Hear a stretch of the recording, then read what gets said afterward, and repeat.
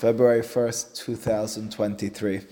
Let's continue talking about several passages from Moreh Nevuchim. What we discussed in the last couple of classes was how Harambam, in several contexts, when he addressed, in whatever situation he found himself in, concepts that you and I might associate, appropriately so, with that name Kiddusha, instead of having and associating it with an inherent Kiddusha and sanctity, Harambam took some sort of essence of sanctity out of it and instead gave it to, I guess the best way to say it is, to human beings to define or to bring forth whatever that elusive word, that mysterious word Kiddusha means.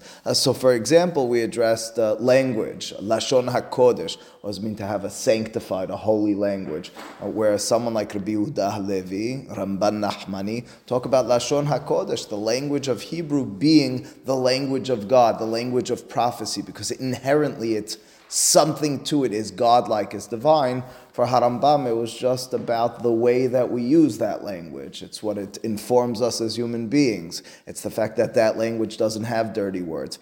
The last class we addressed Eretz HaKodesh. What does it mean to have a sanctified holy land? How is it that Eretz Yisrael is sanctified and holy? Someone like Rabbi Yehuda Halevi, again, associated that with something inherent to the land. The land, Ramban Nachmani as well in that context. The land, something about it, has a godlike quality because that's the way it is. Abraham was told to go there because that's the land that has that inborn metaphysical DNA known as Kiddusha. Whereas Harambam, if we read his words carefully and properly, did not envision it that way.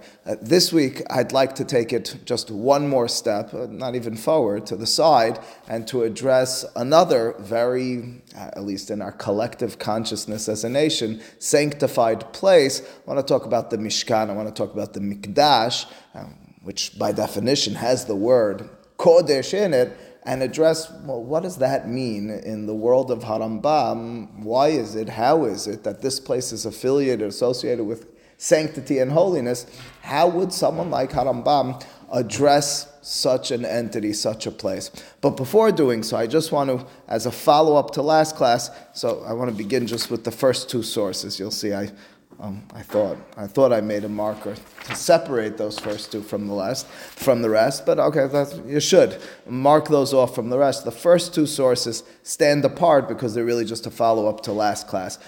Instead of reading from the Moreh, I want to instead read from Harambam's words in his Mishneh Torah. It's in Perek Kev, Hilchot Melachim, Halacha Zayin, all the way through Halacha Yod Bet. I really gave you snippets of it. This is Harambam's halacha work. It's the end of it. It's his Hilchot Melachim. And over here in this perek, what Harambam is talking about, ironically, is not only the rabbinic statement in his eyes that it's important and maybe a necessity to live in the land of Israel, but what he envisions as well is a biblical prohibition of residing, of living in Egypt.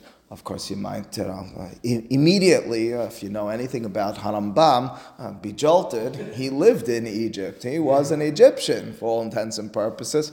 Okay, I mean, it is quite a question, and this, not without many answers, but none that he directly addresses, although there was and is, although to the best of my knowledge, it's a legend and far from the truth, a legend that Chacham Ovadia Yosef quotes this in the name of, I think, Sefer Kaftor Vaferach, that he would sign his letters, I am Moshe ben Maimon, who every day violates 3 prohibitions from the Torah for residing in Egypt. Apparently, lo haya v'lo nivra, as per firstly, seeing his writing a few times, signatures, and speaking to people who own his writings. I'm told there's no such thing. But okay, all that notwithstanding, I want to just read to you his words together here in Perek Kev Hilchot Melachim. And keep in mind as well, Harambam, where he has a Sefer HaMitzvot, where he enumerates, he counts every single one of the, in his mind, 613 mitzvot from the Torah, as is well known, does not count the mitzvah of living in the land of Israel, Yishuv Haaretz. Ramban Nachmani Shani in his corrections to the book, and the mitzvot sheshachach harav mentions. Well, you forgot to mention as well. There's a mitzvah of Yerushat Haaretz, which is eternally binding. It's not just the first conquest; it's at all times. But Harambam doesn't go quiet in his Mishneh Torah. He does mention the importance, albeit probably just rabbinic in nature, in terms of quantifying living in the land of Israel as a mitzvah. So let's just for a moment read how he describes it and question, as we do so, why he mentions these two seemingly opposite and polar opposites, not living in the land of Egypt, living in the land of Israel. What is it that he is teaching us, if we read between the lines, if we read carefully, about the land of Israel and its unique nature, which of course would, if we read it that way, and if we render it properly, perhaps will dovetail with what we talked about in the past. He writes at the beginning here, Umutar lishkon bechol ha'olam. Thankfully, it's permitted to live in any place in the world, holds except for Me'eres Misraim, Min Hayam HaGadol V'ad HaMa'arav, 400 parsa, 400 parsa, Keneged Eretz Kush, and Keneged HaMidbar. Okay, so Harambam gives you the exact contours, and he makes clear, it's prohibited. Hakol asur li'tyashev ba. It's entirely prohibited to live in the land of Israel. Where did he come up with that? I mean, these are words of the Hachamim, Bishlosh Egypt. I'm sorry. Yes, there's no prohibition of living in Israel, but Egypt. Bishlosha mekomot hizhira Torah shelo lashuv leMisraim. There are 3 places. Would you know it? One is in this week's parasha, where the Torah prohibits returning to the land of Egypt. Now, if you read it in this week's parasha, to a certain extent, if you read it every single one of the times, you don't per se read that as a prohibition. The Torah says that it's almost a promise of God. I'm not going to bring you back to that land, and everything that I placed upon you in that land is behind you. Rabbis read it as a prohibition. Alexandria, Bechlal HaYisur, and not only does he mention those psukim, he makes clear Alexandria is part of that Yisur as well. Okay, again, the legal ramifications aside with regards to himself, with regards to I don't know, my grandfather and others who lived there, as a halacha class for another time. Mutar, he continues, lahazor le'eretz Misraim. There is a permissibility to return. I thought you're not allowed. No. Provided that, it's lishorav liprakmatya v'lichposh aratzot ha'chirot. If the expressed purpose is for business reasons, for commercial reasons, if it's to conquer more lands on behalf of the nation, well then it's permitted to enter into Egypt. It's specifically prohibited to reside there in a permanent fashion. V'yera'eli, says furthermore, it would appear to me, she'im kavash eretz Misraim melech Yisrael, al pi betin shehi muteret. Now, where he's getting this from is not really our purpose and issue right now either, but that's an interesting statement. He says if the land of Egypt was conquered by a king of Israel, well then there'd be a permissibility. That's already telling us something about inherent nature of lands. It doesn't appear then that there's something inherently with regards to, I don't know, the climate or the topography or the geography of the land. After all, he says, if it was conquered by Yisrael, well, you could go and reside in Egypt. What's that?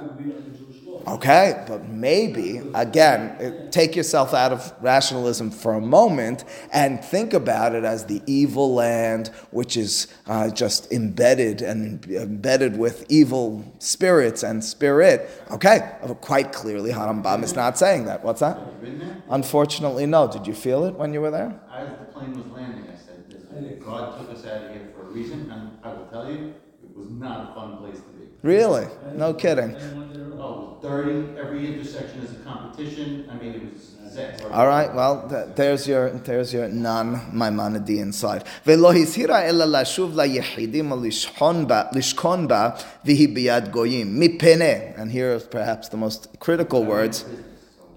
Understood. I was not Hoshed otherwise. Mipene shema'aseha mekulkalin yoter mikol ha'arasot. Harambam makes clear the issue with Egypt is not Egypt itself, but the Egyptians. And what he means by that is whoever he's referring to, or the Torah more specifically is referring to, it's people whose ways are mikulkalin, are crooked, are wrongful. That's the issue with residing in the land of Egypt. Okay, whether it's still a constant or not, I'll leave. Shene Emar, and he's medayek in the pasuk in the Torah. Kema'aseh eretz Misraim. It's not just the land; it's the actions of the land that's most problematic, or is problematic. Okay, so that was the conversation about Egypt. Now about Israel, just a bit. There's a prohibition to leave, quite the opposite, the land of Israel, to go somewhere else. Le'olam, ever. What are you going to say about, the people collecting this morning? They seem to be speaking Hebrew. They came from Israel. Yeah, obviously, we're going to find some exceptions, but the statement is, you have to be there. Ela lilmod Torah, and by extension, to support Torah is the understanding. O lisa isha, to get married. O la'asil min hagoyim ve'yachazor la'aretz, if the mindset in any of those three circumstances return to the land. V'chen yosehu lishora, and similarly, you could leave for business, for commercial, for financial reasons. Continues Harambam. Gedolei Yisrael, he's citing from history and rabbinic writings. Hayu menashikina tchumei Eretz Yisrael, menashikina vaneh, mitgalgelina ala fara. They would have such a passion for the land, this passion and romantic passion. They would kiss the ground as they entered. They would roll in its dirt because of that love of the place. Amru hachamim, and then he has several rabbinic statements. Kol hashochin be'eretz Yisrael avonotav mehulin. Anyone who resides in the land of Israel, their sins and their punishments are forgiven. Le'olam, concludes Harambam, for our purposes. Yadur adam be'eretz Yisrael afilu be'ir sheruba goyim val yadur bechutz ha'aretz va'afilu be'ir sheruba Yisrael. He says you should find your way to Israel and live even in a city in Israel that the majority of the people are non-Jews, as opposed to living outside of Israel in a city where the majority of people are Jews. In his writings? Why do you say so?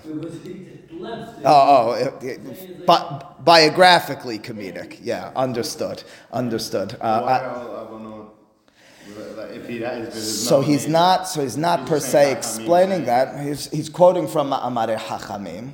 We do expect an interpretation over here. He has a mention as well, I put an ellipsis, but if you continued reading, about the merit of being buried in the land of Israel, which is also an interesting statement, which has to be addressed separately, in my opinion. But most specifically over here, it's to notice that in this chapter, in Perek Hilchot Melachim, what Harambam effectively is doing is putting right next to the other, the prohibition of residing in the land of Egypt, right next to its opposite, which is living in the land of Israel. Now, whereas living in the land of Israel, he doesn't really provide the rationale. Not living in the land of Egypt, he very much defined that. That's what I told you with the critical words. If we're to then read it carefully, and I think, and Professor Levinger in source number 2 in his book Harambam Kefilosofi Keposek really leads us in this direction, well then maybe the proper reading and the suggestion, and it's very much in line with everything we've discussed in the past class, goes like this. The reason you can't, should not, may not live in the land of Egypt, says Harambam, in defining this Isur, is because of the ways of that land. Nothing inherent, nothing growing out of the land or creeping into your body, nothing about the air in the physical or metaphysical way. By extension, the land of Israel, well, what's so special about that land? That's a land which lays potential for you to be acting properly. For example, it's the place where mitzvot are possible in ways that they're not outside of that land. It's the land which, in its ideal sense, is governed by a nation who are abiding by Torah and mitzvot. To the extent that this argument seems to be cogent and clear, he had those words in the middle, Yeraeli, it would appear to me, where he threw in something new, and that was that if the land of Egypt was conquered by Jewish rule, Well, then it's permitted to be there. Why should that be? That's what Harambam wrote. Well, that being the case, if we follow the logic through, that very much matches our picture over here. The land of Egypt is not per se evil, nor is the land of Israel inherently special. It is special. It is sanctified.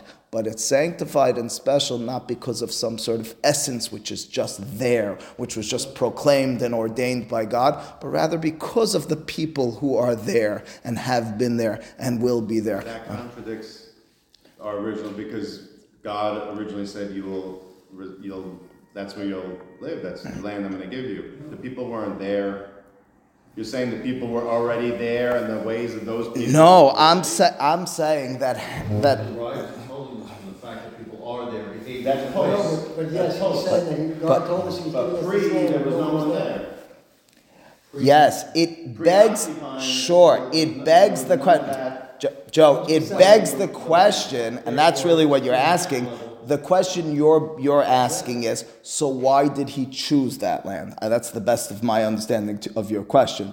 That's an interesting question, but I will remind you that his words to Abraham were not, go to the land of Canaan. Ever. They were, go to the land which I will show you. The reason it became a land of that sort was because Abraham went to the land which God told him to, not because that land was a destined land because God embedded it or imbued it with something. That's God the... told him to go to the land which I tell you to go. He told him to go there? Yes, he did. Okay, so that's his question. Once, No, that's not my question. no, his question was, so why did God choose that land? I know, I'm just saying Rambam's explanation is kind of post the fact, that's all. I understand his explanation of God just needed to designate a land, just to say it simply. Mm-hmm. So, I mean, we needed somewhere to go. And Which he is chose a- that land, he chose and it. it could be for one of a multitude of reasons. But what I'm explaining, and Harambam would say this, he would say that the climate is better there. He would. He writes it elsewhere. But that isn't the source of sanctity. The source of sanctity, the holiness of the land, whereas many, if not all, others would say, that's just what it is. Rambam would say it's because of kibush haaretz, it's because of the mitzvot which were fulfilled there, it's because you listened to God and went there. What about Yes. the rock? Which one? The primal rock, what's that rock? Even Hashetiyah. Isn't there a rock in the Beit HaMikdash? Yes, according to tradition, Even Hashetiyah. Yes. That one. Okay, what about it? Isn't that like the holiest site? Why is it the holiest site? Isn't that where Hashem created the world? Formed the world? Let's say, according to tradition, it is. Why is that therefore the holiest site? Well, okay. A. B, what does it mean he created? It means it emanated from there. These are all important points, but does that mean that it therefore is inherently sanctified? When you get to the Beit HaMikdash, right? That's where we're going. According to most, the answer is yes. According to Rambam, not per se. Yes, Abe. We assume, we're not assuming that's just destroying. He's talking about only Messiah, because he's talking, don't stay anywhere. So the Tashkun says, well, anywhere where the government is ready. Anywhere where the people are evil. Yes. Yes. It should be by extension anywhere. Yes. But it should be that if Mitzrayim got taken over by anybody that was or Sure. Why? So then why does he say that? Why does who say what? I think it's anti the point that it's not inherent. That if he would say if another nation took over Mitzrayim that wasn't evil and changed their ways, you could live there. That is a very he said if Israel took over, you say by extension if anyone. I gotcha. That's an interesting point. As a matter of fact, in the conversation about, quote, how could Harambam live there, that is one of the points that is set forward. It's that the nation that's there today is no longer the nation that was there back then. They've called Sanheriv came along and mixed up all the nations. We don't have that nation there any longer. I mean, the claim is made along your lines. I haven't been at all the classes. I just want to know: are we pushing the envelope by saying that he doesn't think it's inherent, or is it very blatant in his writing? Last class, I think it was quite clear.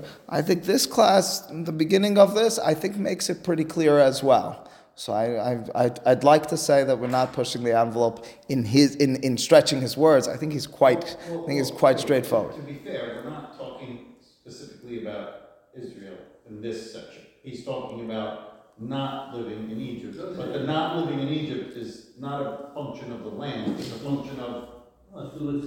And then by extension, the living in Israel, which by placing one next to the other, the suggestion is, he's implying, not explicit, but he's implying by placing one right next to the other. He says, let me talk about good lands and bad lands. Bad lands is the best, easiest way to say it. Bad land, because of the people. Good land, good land. What? The suggestion is because of what's taking place there. Not the land itself.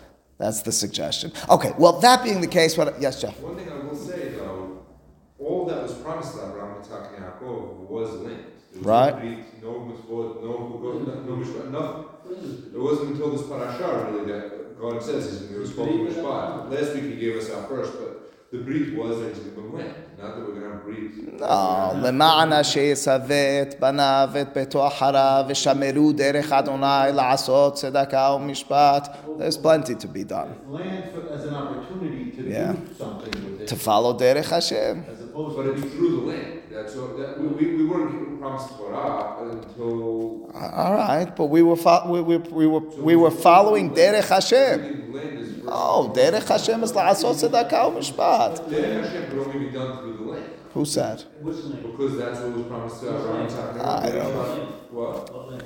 No, but land so that no one else is telling you what to The do. land that you control. That was, if you recall, Harambam's words quite clearly about Behirat Haaretz was about the governance. That's it. Land so that you could do derech Hashem. That was it. All right. Well, that being the case, as promised, what I want to do this week is to talk about Mikdash and Mishkan in thought of Harambam. Again, Mikdash with the name Mikdash Kodesh in it, it would always be, and whereas he had to explain to us Eretz HaKodesh and Lashon HaKodesh, how would he? And he doesn't directly address it, but how would he explain Kiddushat HaMishkan, Kiddushat HaMikdash? So I want to, together with you, read a little bit from Helek Gimal, Perek Mem He, which is on the other page that I gave out. And here is in the midst of dealing with different collections of mitzvot. That's what he does during a certain portion of Helek Gimal in the Moreh. And so he begins and he says, "Ha-mitzvot ha-kilulot b'kvutza ha'asirit hen asher maninu be'ilchot bet ha'bechira ve'ilchot klei ha'mikdash ve'a'ovdim bo ve'ilchot bi'at ha'mikdash." So he says, if you look in these three sections in Mishneh Torah, that's the next, that's his halacha book, of course, that's the next section of mitzvot I want to deal with. The mitzvot that have to do with Bet HaBechira, the mikdash, the halachot of Klei HaMikdash ve'avdim bo, the utensils and those which, and that which was done and those which did with them in the mikdash, and Biat HaMikdash, the laws of coming to the mikdash and all that surrounds that. Kvar hoda'anu et ha'to'elet shebikvutza zot ba'ofen klali. We already addressed in a general sense the significance. Now, Yadua, he gets a little bit more specific. It is well known, he writes, שעובדי עבודה זרה היו פונים לבנות מקדשיהן ולהסיב את סורותיהן במקום הגבוה ביותר שהיו מוציאים שם על ההרים הרמים. It says the ways of the idolaters was to place their temples and their places of worship at the very top of the highest places that they could envision or find. Pasuki quotes in the Torah, they would put it on Harim Haramim, the high and up top mountains. Lachen, continues Harambam, Hivdil Avraham Avinu et Har HaMoriah, B'shel heyoto hahar hagavoa biyoter sham. I mean, if you could find anything less, anything more anticlimactic than that, I'd dare you to do so. He says, why is it that several things. That Avraham chose Har HaMoriah. First, what? God said, El haaretz asher areka. And Avraham chose. Now, the pasuk does say Vayaret hamakom merachok about Avraham Avinu, but Harambam's implication over here is that Avraham made a certain decision on his own that that's the right mountain. Okay, well, maybe, like Rashi says in his commentary to the Torah, he saw a cloud there. Maybe there was some prophetic vision, some sort of inspiration, divine inspiration. Says Harambam, nothing of it. You want to know why he chose Har HaMoriah? Because the same way the idolaters would use the top of their mountains, so too, in countering that, he channeled that to God. Again, as I said a moment ago, try selling that to someone who wants to find a spiritual connect through the Torah. I mean, you rid it in the traditional sense, not obviously in the true depth. You rid it of, all the pizzazz. Instead of saying, Avraham was enlightened by God to say, this is the mountain, but understand what Rambam did in telling us that.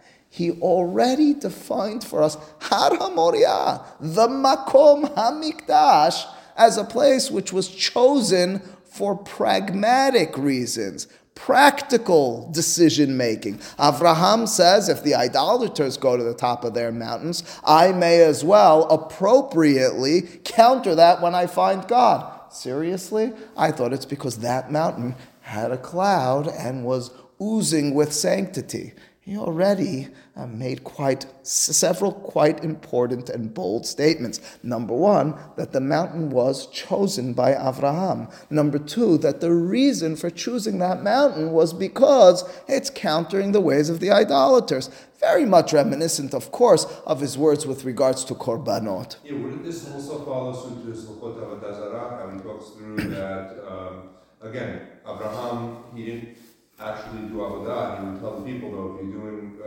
korban, Zbach la Hashem, until Moshe Rabbeinu. Sure. So this follows suit to what he's saying. Sure. Abraham didn't get any commandments from anything. He was naturally directed. To a certain extent, we'll link in. All right, we want him to be consistent. All right. Then he continues. B'shel heyoto. Why did he choose Har HaMoriah? B'shel heyoto Har HaGavoa Biyoter Sham v'chriz Sham et Yichud Hashem. And it was there that Avraham proclaimed the oneness of God. Hu yihed. Furthermore, Avraham specified et kivun ha-tefillah. A little known fact, whereas Harambam famously counts tefillah as a mitzvah ta'aseh from the Torah. Prayer is a positive commandment, ul'obdo b'chol levavchem, whereas Rashi, many others, Ramban Nachmani have that as just a general statement, and the specific prayer, Amidah, or something of that sort, is only rabbinic in nature.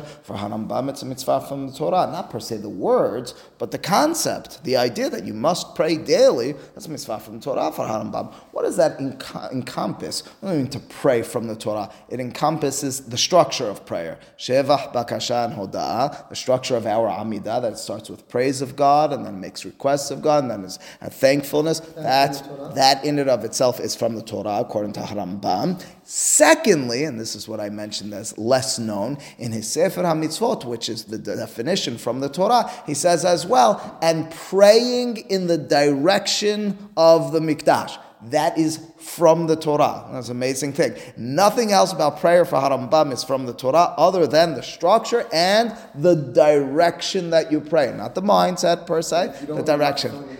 You're not fulfilling it kihil chita. That's right. Says Harambam here, now with that background, here in Moreh Nevuchim, he says, you want to know who established that? Avraham. Oh, he must have noticed that the Shekhinah was in the west. Or in the east, in the east, right? So we go to the Mizrach, to the east. He must have noticed something of that sort. Vigdir oto ma'arava bidyuk. And he noticed that it's to the west.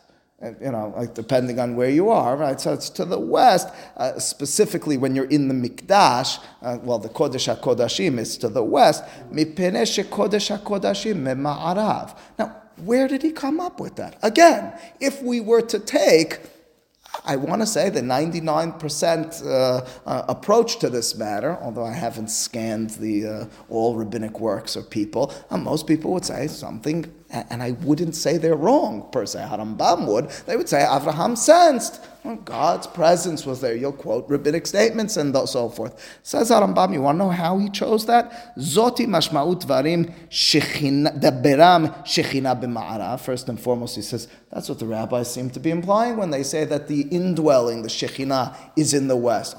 Getting somewhere. This is against everything we've been developing. This goes against any sort of concept. He's talking about inherent nature. What's that?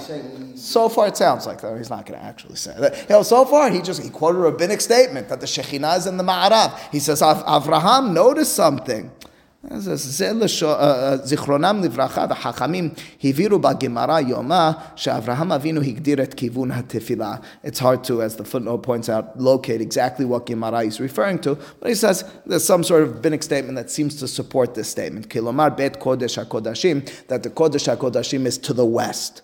Leda'ati. Now's where he gives us his clear opinion. My opinion, hata'am lezot, the reason that the west was specified and determined by Avraham as a significant, direction for prayer, hu shehade'aha mekubelet bazmana hu hayata la'avod la'shemesh v'shehu Eloah. During that time period, people prayed to the sun. The sun, of course, rises in the east. As a result, people faced to the east as they worshipped. Avraham, as a result, in order to counter that, takes the highest mountain, countering the ways of the Avodah Zarah, and furthermore says, I'm going to take that highest mountain, but instead of even facing your direction, I'll go in the opposite direction. There was nothing, he's implying, inherent about that direction with regards to sanctity. It was instead negating the ways of Avodah Zarah. Lachen, that doesn't mean that once we do it, quote unquote, it's not a sanctified nature, whatever that means. It does mean that that was determined by and defined by us with purposeful reason, and it wasn't and isn't a matter of essence. לכן פנה אברהם אבינו מערבה בהר המוריה, כלומר במקדש, כדי שיפנה עורף לשמש. He specifically wanted his neck, his back, to the sun. הלא תבין, he says, I'll bring you a proof for this. מה עשו ישראל כאשר פרקו עול? Look at when Am Yisrael sinned. Look at the Pesukim. כפרו וחזרו אל אותן דעות קדומות פסולות. The Pasuk says in Sefer Yechezkel, אחוריהם אל היכל השם. Their back was to the Hechal, to the Mikdash. Ufnehem, and their face was Kedma, to the east. Vehema mishtahavim, and they were in turn bowing Kedma Lashemesh, to the east in the direction and to the sun. It means this idea of facing the west. It means that, yes, in America, I suppose that's what it seems like. It means that in turn, the idea of going to the west, or placing the Kodesh HaKodashim in the west, and having this vision of Shekhinah b'Ma'arav, was again practical. It was pragmatic. It had to do with Avraham's definition of negating the ways of Avodah Zarah. Haven efo et hadavar hamufla hazeh. Understand, at the very least, this wondrous matter. Kemochen, en li safek. Furthermore, I have no doubt. Shehamakom sheoto b'har Avraham bitgalot haya yadua leMoshe Rabbeinu. I think, I'm certain, says Harambam, that place, Har HaMoriah, was known to Moshe. What do you mean? V'larabim, and the majority, many people knew. Mipeneh she'Avraham tziva lahem shezeh bet ha'avodat ha'el. Avraham had a certain, in Harambam's understanding, command and setting forth for the future that that place, Har HaMoriah, will be the place of worship. Pause for a second. Avraham? I read Sefer Devarim. I even read it from the Sefer this summer. The place, you're going to God, not like the ways of the Avodah Zarah. No, you're going to go. You're going to go to the place that I've defined. Really? You're telling me Avraham? Says Harambam in the continued lines, which we'll read in a moment. Avraham defined it. Moshe, from God, repeats it to the people without saying where it is, for several practical reasons. Doesn't want the non-Jews to know, doesn't want to reveal it. But where did we come up with that place? Oh, Avraham determined that place. This is shocking. It's again, to the 99% of understanding of these sorts of matters, you would never suggest such a thing. Harambam, but amazing. Now, does it stand ground in terms of logic? It very much does. Does it stand ground in terms of maybe what you're comfortable with, Ali, or something else? But Harambam has no... Let me repeat to you again, for Harambam, he's consistent with this, but he's consistent to the extent that the more you hear it, the more you allow for it to seep in, even a little, the more appreciation you have because he's speaking, I think this is the way they sometimes say, bottom up instead of top down. And each has merits. In other words, if I can be a person who's searching for the word of God specifically, there's something to be said, especially if I can tap into that. Alternatively, sometimes you can relate to matters which are very real because you were part of their creation, because they speak to you, because you are continuing that or creating that. That's very much a Maimonidean type of vision on these matters. As Harambam is wont to do, he quotes from Onkelos. And here's the words of Onkelos. Just working backwards. What's that? Or is it just working backwards? Yes, to a certain extent. Uflah, and he worshipped. Visali, and he prayed. Avraham Taman, this is in Bereshit, Perek Bet, Onkelos writes this, so it's a reference to Har HaMoriah. Avraham worshipped and prayed there on Har HaMoriah. Be'atrahahu, Makomahu, in that place. Ve'amar, and he said, Kodam Hashem, in front of God. Hacha, here, this is Onkelos' translation of what took place in the aftermath of Har HaMoriah. Here, and here's where I segue into our next point, which only continues what we've been discussing. Yehon Palhan Darayah. This will be the place of worship for eternity. וכן יתאמר ביום הדין, בתורה הדין, אברהם קודם השם פלח, אשר יאמר היום בהר אדוני יראה. Okay, so what is the statement of Onkelos? Okay, quickly summarizing the words of Harambam, then again the words of Onkelos, which I think will enter into our next point in hopefully strengthening the suggestion that we've made thus far in terms of understanding Harambam's words. So Onkelos, which concludes this conversation for our purposes, really comes as the, in my mind, climax of a conversation that he's been having with us, Harambam. He's been speaking to us and explaining to us without specifically saying what he's coming to negate, but it's not too hard to figure it out. He's describing Har HaMoriah, Makom HaMikdash, the Mikdash to a certain extent. Its Kedusha is not one which was and is of essence, so to speak, because God just revealed to us inherent in that respect. It was rather created or defined or determined by Avraham. Okay, but he must have had it from prophetic, divine, and revelation and inspiration. No, says Harambam. These were determined by him. He's quite clear about this for practical reasons, and it's a negation of Avodah Zarah. He concludes it, and for me, this is the climax, if we read it properly, with the words of Onkelos. Now, he quotes Onkelos because he's saying that Avraham had a command for future generations. This is where you'll be. I got it. But here's what I want to just focus on for a moment or two. This is at some point in my life what triggered me in this perek, not the rest of it. It took longer to appreciate the rest. But this part was the definition. If I were to turn to, before this class, or even in, certainly to other people, and say to them, what is it about Mikdash? Define for me, what is Mikdash? Now, there are many answers, all suitable and all appropriate, but I want to know what defines it. Of course, there's many, when I could talk about any human being, I could define so many qualities, so many characteristics. What is your essence? What is the core of Mikdash? Generally speaking, to the best of my guess, although I have not tested this, people would say that's the place where God's indwelling is most manifested. It's the Makom HaShekhinah. It's the abode of God. That's usually... The Torah doesn't say that. Well, it doesn't not say that. I mean, if Shachanti betocham, ve'asu li mikdash v'shachanti betocham. That's not there, it's anywhere.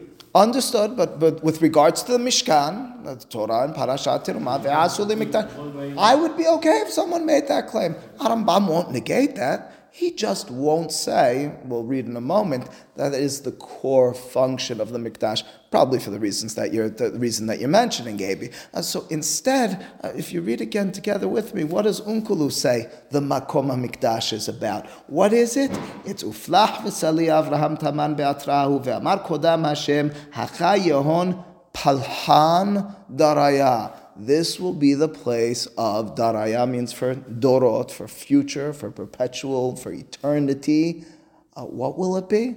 It'll be a place of palhan, of worship. The Mikdash for Harambam is a place where you worship. That's its definition. It's not defined by the indwelling, because you found from your forefather at the command of God afterwards a place which is most appropriate to worship in. Now, once you've worshipped there, there is, in one way or another, in ways that I can't fully define, a indwelling of God. He's told us that. We can appreciate that. He tells us to go there because Abraham picked it. Yes, and once you worship there, you've now, quote, brought the sanctity to it, as opposed to envisioning it in the opposite direction, which would probably be the standard way of envisioning it. That's the place of indwelling, and therefore go there to worship. Now keep in mind, and I'm not certain, and I did search because I may have read this at some point, alternatively, it's just an extension of the words of Harambam. Keep in mind that in Sefer Devarim, there's a real fear that in the land of Canaan, Harambam alluded to this earlier and to a certain extent, worship was everywhere. It was anywhere. It's not the way it's going to be. It's Kim la makom, which means to say God almost spells out this concept. He says the purpose for the Mikdash is not per se that the Mikdash is the only place. It's just negating the ways of Avodah Zarah. They find it al heharim, b'givaot. For us, it doesn't work that way. We specify places. Otherwise, you get lost. Otherwise, you get stuck in the ways of Avodah Zarah. Again, speaking to the practical nature as opposed to the essence, the inherent nature of Mikdash. To try to stress this a bit more, first and foremost, take a look, if you will, on this source sheet in front of you at source number 3. This is from one of the works of Rabbi Soloveitchik. It's actually one of his first published works. It's a book called Halachic Man. In my opinion, very much worth the read. Lots of interesting and stimulating conversations to be had from this book. But in a section that's to a certain extent addressed to what we've been talking about. He doesn't formulate it in the same way. He doesn't elaborate in the same way. He's not so much focused on Maimonides and Harambam thought. He's focused on what he's defining as halachic man, and we could discuss that on another occasion. He writes the following: holiness is created by man, by flesh and blood, in and of themselves. Those words are very Harambamian, right? Are those words? Holiness is created by human beings. I almost, if you're not sensitized to this already, almost shake hearing those words. Seriously? What are you talking? By definition, holiness means it's divine. It's from God. Not denying that there's godliness. Quite the opposite. It certainly is about God. However, what brings it? However, where did it emanate from? The power of our mouths, through verbal sanctification alone, we can create holy offerings for the temple treasury and holy offerings for the altar. He's in a sentence appealing to this concept known as hekdesh. As much of Talmud and Mishnayot dedicated to hekdesh, a person can say, this is kodesh. And by so doing, it becomes sanctified. Yes, very much so. Very much so. Says Abi says this is very much in line with what he told us in his other book, The Emergence of Ethical Man, where he talked about the sanctity of the land, and he aligned himself with Harambam, even though he didn't say it there, but he did tell us not like Rabbi Yehuda Halevi and not like Ramban. He'll allude to it here in a few words as well, Abi. The land, there it is. The land of Israel becomes holy through conquest. That's Kibush Haaretz. Jerusalem and the temple courts, the Hatzerot of the Mikdash, through bringing 2 loaves of thanksgiving, Yerushalayim, or the remainder of the meal offering, the temple court, and song, etc. He's referring to the words of Harambam, as it says in brackets. It is man who sanctifies space and makes a sanctuary for his creator. Now, those are all very significant words. Those last words, most significant for our purposes. It's man who sanctifies space and makes a sanctuary for his creator. That's very much in line with what we've been discussing. I want to pause for just one more moment again and speak about this psychologically and appreciation from a psychological perspective. The knee-jerk response of people initially hearing this sort of approach, which again, as Sammy has repeated to everyone more than once, is not the mainstream approach. Generally speaking, people see this as almost heretical. How could this be? It takes away my meaning in terms of appreciating Judaism. Man can create it. But it, if anything, if appreciated appropriately, it can strengthen a connection. It means there's an onus of responsibility upon us. It means that we can and should be relevant with regards to all that is sanctified and holy in Judaism. It is created and upheld by you. It's not just separate from you. Now, to this extent, Rabbi Soloveitchik cites in that context what is for me, maybe because of him, I don't know, I've certainly seen it as quoted elsewhere, in my mind, a famous midrash. It's in source number 4. Now, this midrash, I believe, would be hard to read, although it could be read, in any other light other than the light that we've shed until now. The Midrash has the following, again, it's somewhat relevant for the upcoming parashot. It says here in source number 4, B'sha'ah she'amar HaKadosh Baruch Hu leMoshe, Aseh li mishkan, hitchil matmiya ve'omer. As God commanded Moshe, create for me a mikdash. Ve'asu li mikdash. V'shachanti b'tocham. Moshe had a question. This is not in the text. Last few words of that. Hitchil, Moshe began, matmiya, questioning. He was wondering, ve'omer, and he was saying, Kevodo shel HaKadosh Baruch Hu maleh elyonim v'tachtonim. The honor, the glory of God, it fills the upper realms and the lower realms. Ve'hu omer, aseh li mishkan, and he's telling me to create an abode, a sanctuary for him. This is the Midrash. Now, again, understand the question. The question I get. I get the it. Question, But then everything's holy. but There's no place. which to a certain extent is the assumption. If this is a place which is housing God, how could I possibly structure it? What space could I make? It would need to be the space and size of the world. What does it mean to make such a sanctuary? I think it's something. It's what does it say about God? If there's a space that He's contained in, Which is the point. He's telling me to make it. Says Moshe, what does it mean to make that? He's saying, if he's saying "V'shachati b'tochem," he's saying, I am going to rest. And here. Moshe's- I'm not resting He's there. questioning that, saying, what are you talking I get that. Right. I get that. Right. Skipping a few words of derasha in the midrash, let's arrive at the answer. Amar HaKadosh Baruch Hu, God responds to Moshe, Lo keshem shata savur kach ani savur. Your understanding is very different than my own. Ela, 20 karesh basafon, 20 badarom, ushmona b'ma'arav. Here's the amount of planks and walls I want there, and so forth. What? I thought we should make this the size of the universe. No, just a small little tent. And not only that, I'm going to descend. I'm going to come down. I'm going to cloister myself within this small little chamber known as an aron. Effectively, what the Midrash seems to be telling us is this Mishkan is not so much an inherent space of godliness as much as it's a construction which we built, put forth, and in turn created a sanctity which in turn emanates from within. It's a statement in direction. Is this God's glory and honor which was and is, and now I'm making something around it? Or is it alternatively, God says, make this, I'll come and encounter you there. There is an irony with regards to the usage of the word simsum in contrast to the world of Kabbalah, which uses the word simsum very differently and very telling in that context for another time. Okay, well, that all being the case, just to fully clothe this sort of concept, Ramban Nachmani in source number 5 in his commentary to Parashat Terumah, he very clearly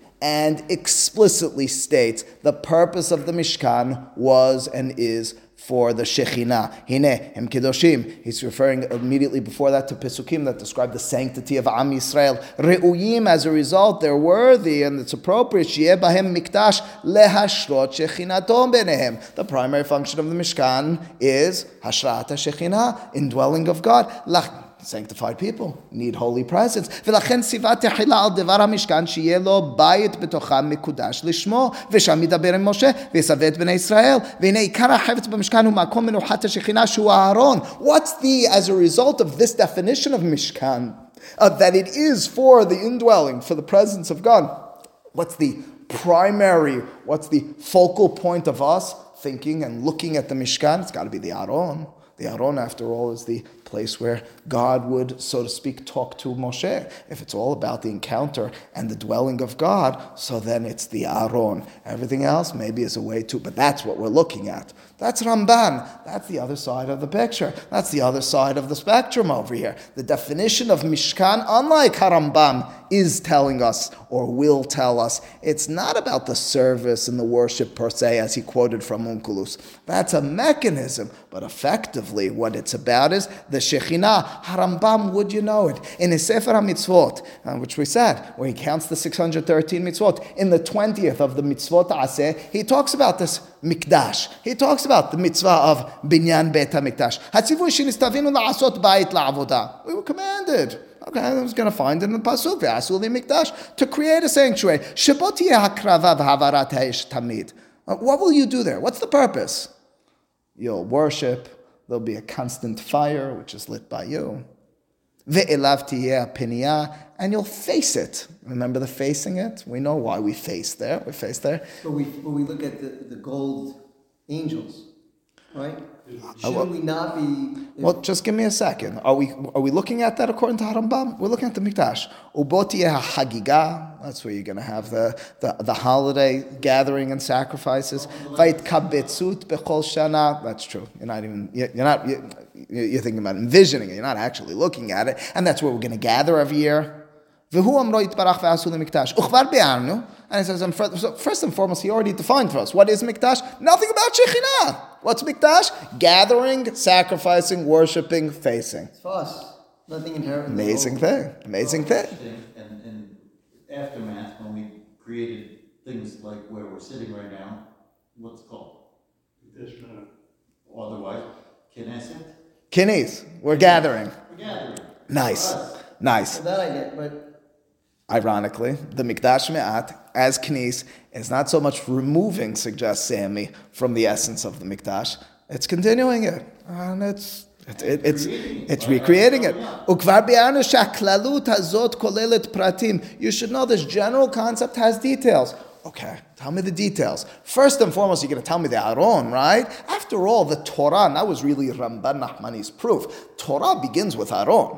Parashat Terumah begins with Asul Mikdash Shachan B'Tocham. He goes straight into defining the Aron. Harambam's going to tell us, what's in this Mikdash? Listen carefully. Can't miss it. What are they? HaMenorah, Shulchan, Mizbeach, V'zulatam, Kulam Mechalkei HaMikdash. One more time. Menorah, Shulchan, Mizbeach. Where's the Aron? V'hakol nikra mikdash. That's what's known as mikdash. I'm certain he's not actually excluding Aron, but he's deciding and telling us the essence of the mikdash is not the Aron. The Aron is important. The Aron is the Shekhinah as we envision it. But what is the mikdash? What is Mishkan? It's the avodah, it's the menorah, it's the altar, it's the mizbeach, it's the shulchan, it's everything that we do there. It's an amazing thing. He left out the Aron. Can't miss it. Harambam in his Mishneh Torah. without the Aron, there's no Mishkan. Even with an Aron, It's no Mishkan. not Mishkan. But that goes back to saying Aron doesn't involve behavior or activity. It's a symbol. Correct. Action is the focus. Is of what Rambam's Mikdash Mikdash. is. And action is something that's menorah oriented or Shulchan or Mizbeach. Well said. These things are Kodesh. These things are. Yes. It's not the Aron. Aron, you never call it Kodesh. It's the Edut is probably the lashon of the Torah. There is. So that's what. We call it habitually. We call it Aron Kodesh. Yeah. No, it's there is a tremendous debate amongst medieval and then modern Mefarshim about whether Aron is called, it seems clear, it is sometimes very much called Mikdash and Kodesh in and of itself, but Harambam again, purposefully, clearly, is leaving it off this list, very telling. Lastly, on this note, and then we'll conclude with one more, linear observation with regards to appreciating this perspective of Mikdash. In source number 7, Harambam at the very onset of his laws of Hilchot Beta Bechira, a description of the Beta Mikdash, Mitzvah Ta'aseh, so it's not only in Sefer Mitzvot, La'asot Bait LaHashem, it's to make an abode for God. Okay, what is that? Muchan lihiyot What? Hashechina betocho. It's not what he writes. What's it prepared for? Makrivim bo korbanot, chogigin elav shalosh pa'amim b'shana. That's all defined by shene'emar ve'asu lemikdash v'shachar b'techav. What's that? Are we doing in Brooklyn, New York? We can't have mikdash per se. We can have mikdash me'at. Okay, I understand your problem, Ali. I understand your question. So then why is there one specific place? It goes back to the same questions we have had in the past. So then why Israel, which Joe was asking at the beginning? Those are all important questions, not which don't have answers. It's just a diminished, it's a different appreciation than you would have had beforehand. The last issue I want to address in this context goes like this. It's just, this is just for kicks. This is just the cherry on top in my mind. And I've always associated it with this. And there is, and that's why it's most exciting for me to address it now, is because everyone seems to know this midrash. Most people accept it just as peshat, as just the way it will be. This third Beit HaMikdash, which is described and is mentioned in more than one place in Nevi'im and even in Ketubim. What's it? Where's it going to come from? How's it going to arrive? So everyone seems to, as A.P. pointed, as well aware, with a big smile on his face, it's going to come from the heavens. There's several midrashim. I quoted one in source number 8 that say it will come from the heavens. It says the midrash, Tanchumah here in source number 8, Amar HaKadosh Baruch Hu ba'olam hazeh asitem mishkan u'mikdash hayu bechoma. You created these abodes for me that had these physical walls. Le'atid ani evnet bet HaMikdash. I'll build the next one. Tiyeh mukefet bechomat esh, and it'll be surrounded by a wall of fire. Won't be penetrable. It won't be destroyable. Okay, and Rashi, in his commentary to Masechet Sukkah, writes explicitly, quotes from this, Tosafot quotes from this as well, in the definition of intricacies in the Sukkah over there. It's an interesting take why he injects this. He doesn't just throw it in. He injects it as interpreting the words in the Gemara, not really our issue right now. Aval Mikdash He'atid She'anu Mitzapim, and the future Mikdash, says Rashi, that we're looking forward to, Banuyu Meshuchlalhu. Yiglev Yavo Mishamayim, it'll arrive from the heavens. More than once I've mentioned this, and people have said to me, no, nobody actually takes that literally. Rashi, I can't explain it otherwise. He's defining the words in the Gemara. He can't read the Gemara otherwise. He is taking it literally. Not my issue per se right now about the literal message. It is more about, well, what does that mean? If we're defining Mikdash in a Rambamian type of prism, if our perspective of Mikdash is one in which it's all about what we've done, how we've created it, what is this third Mikdash? It's really going to be like, I'm talking about an altogether different reality. Would you know it? Harambam will have nothing of this. I'm certain he was aware of, if these Midrashim were circulating in his time, those Midrashim, and I'm certain he interpreted them however he interpreted them for the message, whatever it is he understood them as imparting to us. But with regards to the physical structure that in his mind will be in the future, he writes explicitly in source number 10, among other places, in Perek Yod Aleph V'chot Melachim, first in Halacha Aleph, and then Halacha Dalet, HaMelech HaMashiach, the Messiah in the future, Atid la'amod la'chazir machut David, it should say, liyoshna, lememshala rishona, will restore the kingship, okay, scary thought, uboneh hamikdash, and he'll build the temple, that's it. And of course, he'll bring forth the ingathering of the exiles. Who's going to build it? Melech HaMashiach. Not on his own, I assume. He'll appoint others. He'll put together a building process. Halacha Dalet. How do you know if it's Melech HaMashiach? Im asavi itzliach bana mikdash bimkomo. If he constructed it and he brought him forth, Harambam, that's Melech HaMashiach. Harambam needs to say that. How could he envision it otherwise? How do we know he's Mashiach? If he builds the Beit HaMikdash, That's he's Mashiach. part of the signs he needs to bring forth. But again, for our purposes, that's right. For our purposes, more than anything, for a Rambam perspective of Kodesh, of Mikdash, of Mishkan, of Kiddusha, it can't be any other way. There's no such thing as it emanated or descended from the heavens and therefore is. It will not be so. In such a circumstance, getting back to our psychological underpinnings, it will be, I believe he would tell us, irrelevant to us. That won't be Kodesh. That'll be something altogether different. Kodesh is, back to the words of Rabbi Soloveitchik, holiness is created by man. by flesh and blood. To summarize and to conclude this next segment in the conversation of Kedusha for Harambam, not only is Lashon HaKodesh not inherently sanctified and divinely in terms of essence, nor is Eretz HaKodesh as such, but even the Mikdash itself is defined seemingly by Harambam from the Moreh in his description of the place as defined and determined by Avraham through what its purpose is, as Onkelos began us in, and Harambam continued in terms of sacrifice, in terms of worship, in terms of human beings' involvement, and down to the future Mikdash, which needs to be created by human beings. Mikdash is created, sustained, and brought forth in terms of its Kedusha by human beings. Not something of essence, not something inherently just there and is, but rather something very relevant, very much putting the onus of responsibility upon us, very much determining Torah as a living body and work and mission, which defines for us who we need to be, what we need to do, as opposed to what just is. Baruch Adonai le'olam, amen v'amen.